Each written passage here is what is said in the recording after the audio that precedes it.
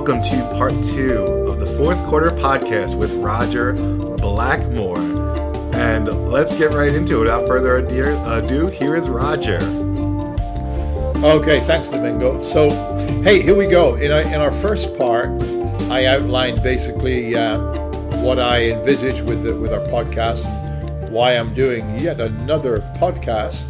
And basically it comes down to this, is recognizing that at almost 70 years of age, if my life was a football game, I'm probably late into the fourth quarter.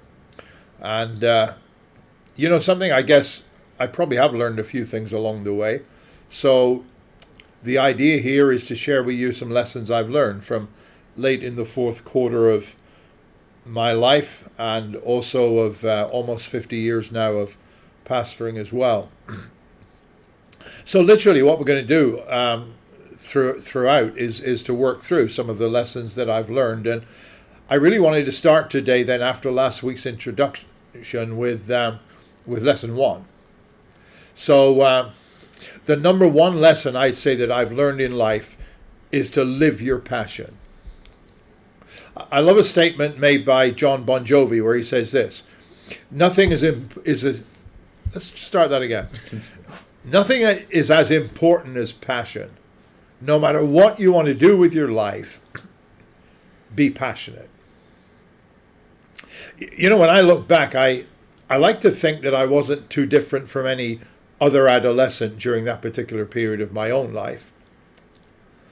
To steal the title of Robert S. McGee's best-selling book, those years for me, like so many that age, were indeed the search for significance.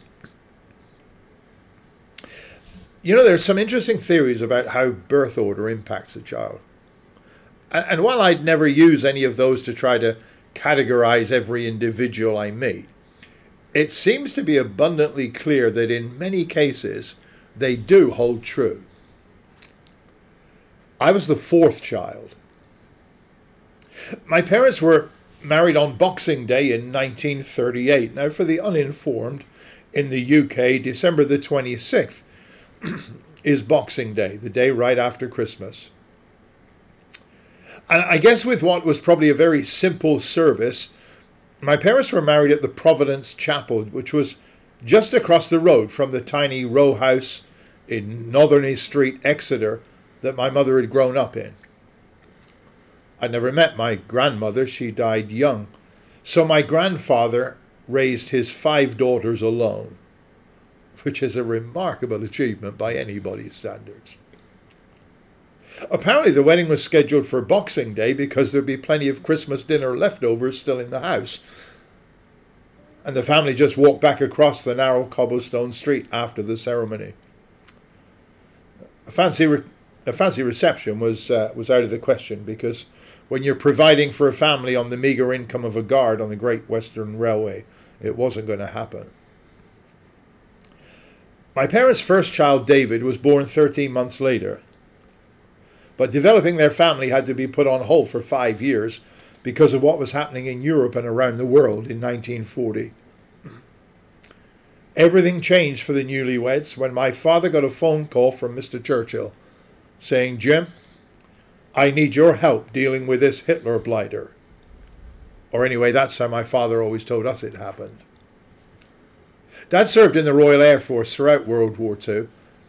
Most of those years were spent 5,000 miles away from home, outside Calcutta, India, defending that part of the vast British Empire from potential Japanese attacks, and tending his beloved Spitfires. Hostilities over and back home, they apparently made up for lost time by having another 4 children in 5 years, bringing the final tally to 5. And as I mentioned, I was 4th in that order. According to multiple sources, the impact of that was likely to make me loud and a comedian, which could well explain why I was described as relishing the role of the class clown when I was about 10 years old. My mother did not appreciate that accolade when it appeared on my school report card. So while I don't swallow all the birth order stuff hook, line and sinker, I totally get the idea that the reaction to a fourth child entering this world could well be, yep, it's another kid, rather than the universal shouts of ecstasy and unending celebrations that might herald the arrival of number one. Now, not for a moment am I suggesting that my loving parents thought less of me than any of my older siblings, nor did they treat any one of us any differently than the other. Except that my oldest brother had a motorbike at 17 and I wasn't allowed one. Of course, that could be something to do with the fact that David was a working man by then and he bought his own bike. Whereas at the same age I was still in high school and looking for my parents to provide the said vehicle. But I still sulked anyway. All of this to say, whether it stemmed from a touch of fourth child syndrome or the normal insecurities that every teenager battles, when I started pastoring 1 month after leaving my teens, my primary purpose was still to be noticed. My goal was to build a big church, show everyone how good I was, and rise to prominence in the denomination I was part of. It would be several years before my ego was somewhat in check, and I finally identified what I was passionate about as my calling as a pastor unfolded. You've got to live your passion. In his book, No Easy Way, The Mission That Killed Osama bin Laden, the author, Mark Owen, writes this: don't just live, but live for a purpose bigger than yourself. Now, I couldn't tell you when I got to that point, but thankfully I did. You know, there are a lot of voices out there advocating the virtues of a balanced life. I'm sure they're well-meaning, but they're wrong. A balanced life is a boring life. And since we only pass this way once, far better that we devote all our energy to the thing that wakes us up in the morning and puts a spring in our step as we start every day. I love this quote from Steve Jobs' commencement address at Stanford in 2005. He passed on this inspiring advice to graduates. Your time is limited, so don't waste it living someone else's life. Don't be trapped by dogma, which is living with the results of other people's thinking. Don't let the noise of others' opinions drown out your own inner voice. Have the courage to follow your heart and your own intuition. They somehow already know what you truly want to become. I love that. Because in my estimation, one of the ultimate disappointments in life would be to succeed in things that don't really matter to others and don't feed our own souls either. Long before I ever read them, I started to live by the words of economics professor Larry Smith, who said, find and use your passion and you'll have a great career. So as life developed, I became aware of three things that were my real focus and motivation. These are what I call my passion. I live for these three. And today and in the next couple of parts, I'll explore all three of these as part of this first lesson, Live Your Passion. My three are these. My passion is faith, it is family, and it is helping the hurting. Of course, part of the reason I'm sharing them with you is that I think you'll find it tough to come up with anything that's more worth pouring your life and energies into also. I'm passionate about my faith. Let me talk about that with you for a few minutes. Karl Marx is known to have referred to religion as das Opium des Volkes, which is most frequently translated the opiate of the masses. The full sentence, penned by the German philosopher, is even more dismissive. Religion is the sigh of the oppressed creature, the heart of a heartless world, and the soul of soulless conditions. It is the opium of the people. In plain English, he believed that in the 19th century, religion created escapist fantasies for the poor. It was the way they found relief from the harsh realities of the world in which they lived and labored. Throughout history, organized religion has certainly provided enough material for the unbelieving to view it with a huge degree of cynicism and distrust. But those of us who enjoy a personal relationship with Jesus Christ would be quick to point out that rather than being an LSD trip transporting us away from our mundane lives to a psychedelic world where all is peace and love, our faith is actually the foundation of our lives in this world and not a means of escaping it. But of course, there's a huge difference between being religious and being a person of faith. Growing up in post-war Exeter, with the damage of German bombing raids still clearly visible and food rationing still a way of life, our family was often subdivided into 3 units. Parents, big brother, and then the 4 of us with just 51 months between us. My parents both had church connections when they were younger, but then had come the harsh realities of marriage, the war, children, and struggling to make ends meet. Sunday was not a church day for us as a family.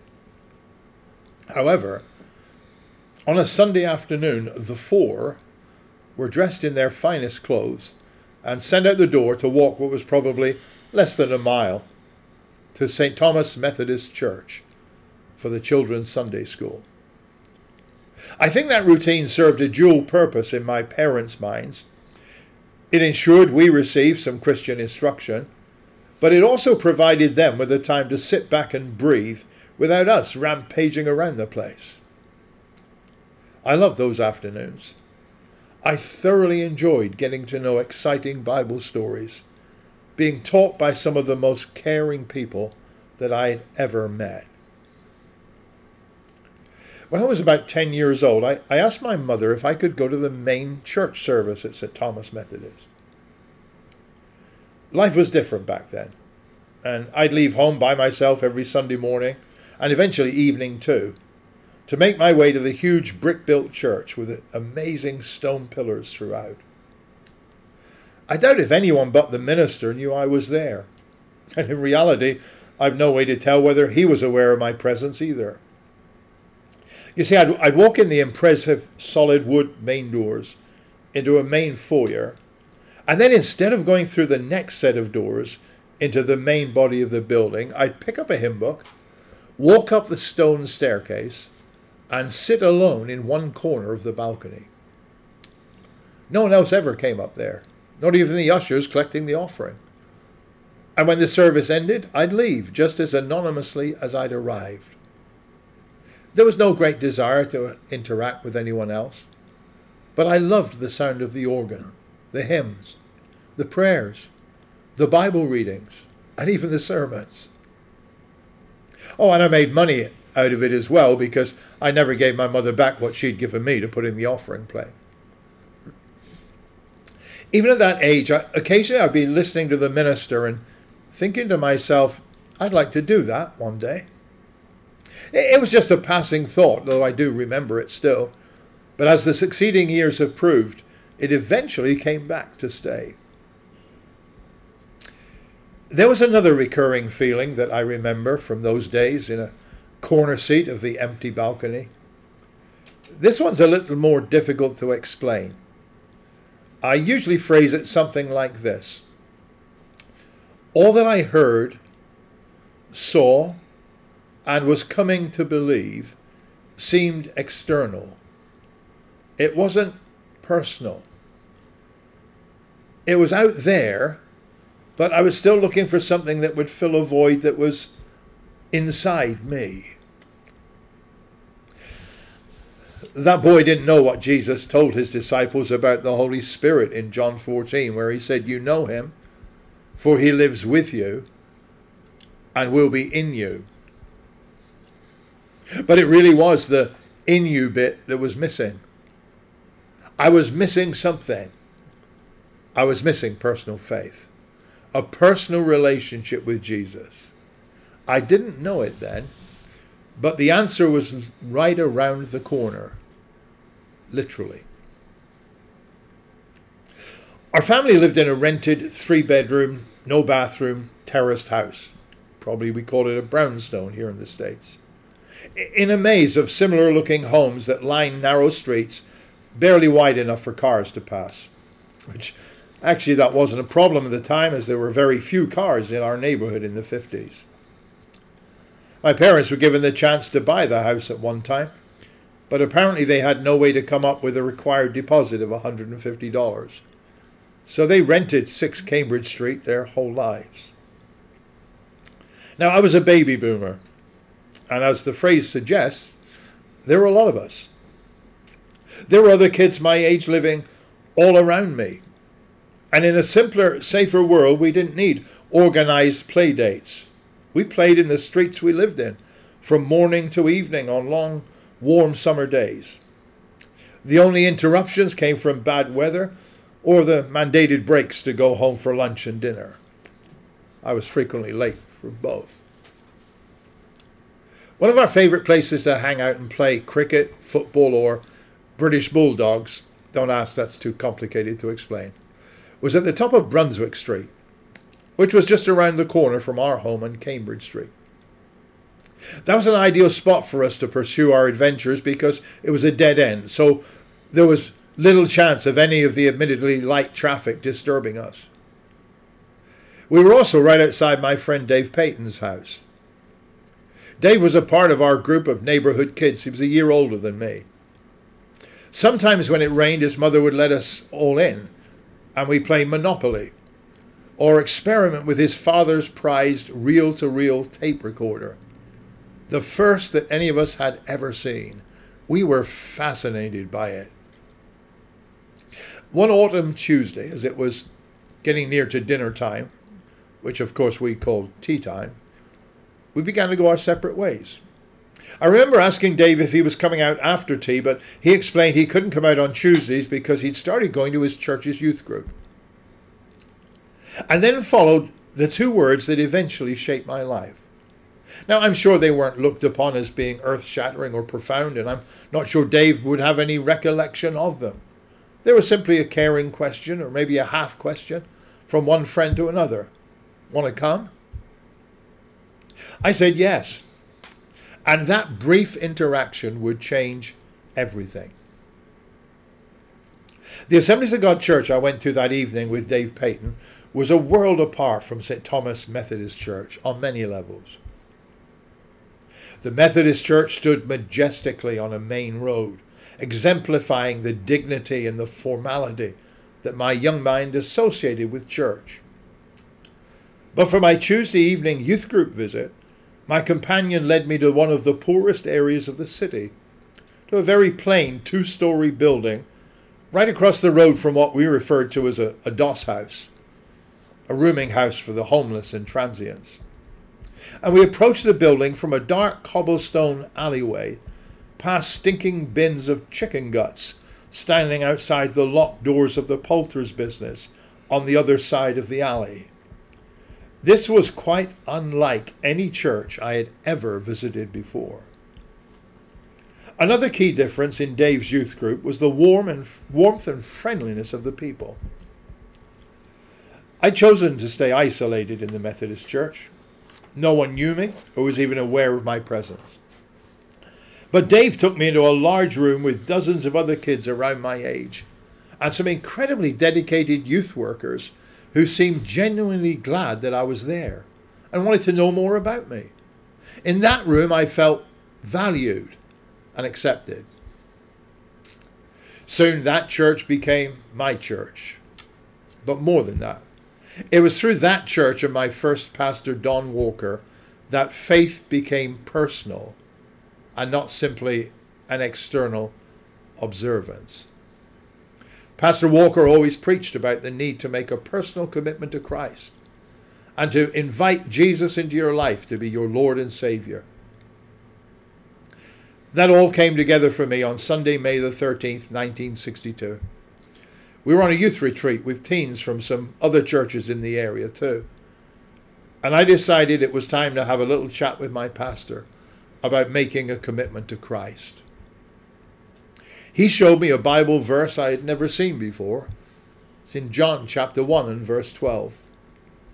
To all who received Jesus, to those who believed in his name, he gave the right to become children of God.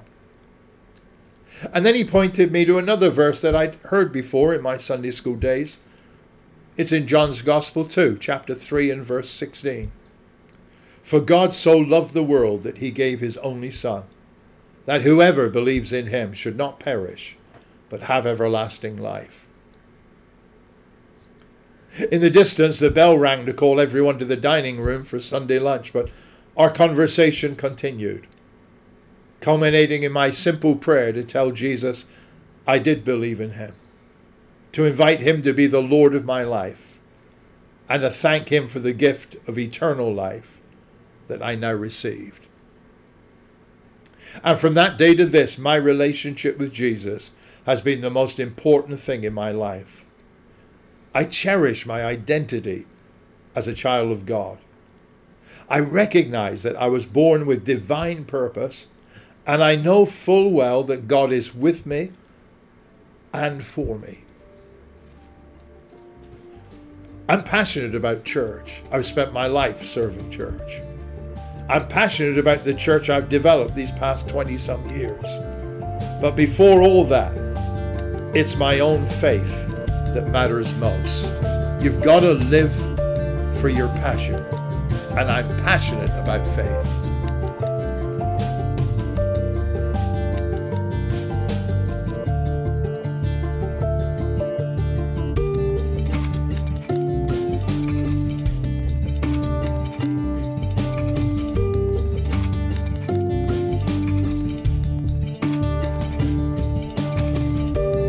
Hey, welcome back.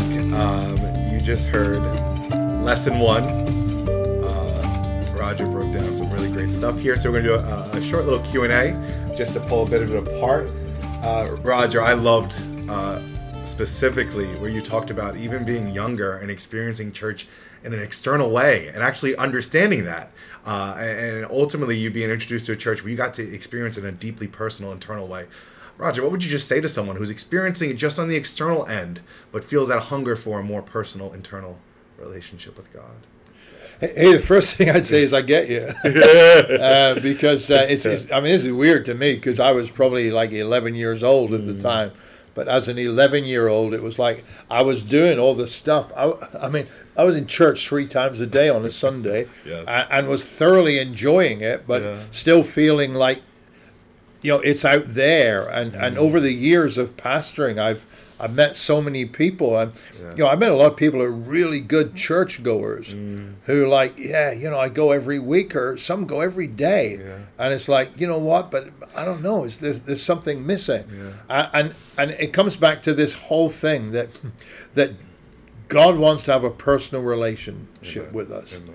And I think it's coming to the stage of realizing that, you know, we don't go to church to find God. We find God, and then we go to church, and because it's a part of our worship, and it's a part of our relationship. Yeah. And as I mentioned, you know, earlier, for me it all changed when my pastor just showed me that verse in John 1:12 that for those who received Christ. So it isn't a question of what do I believe.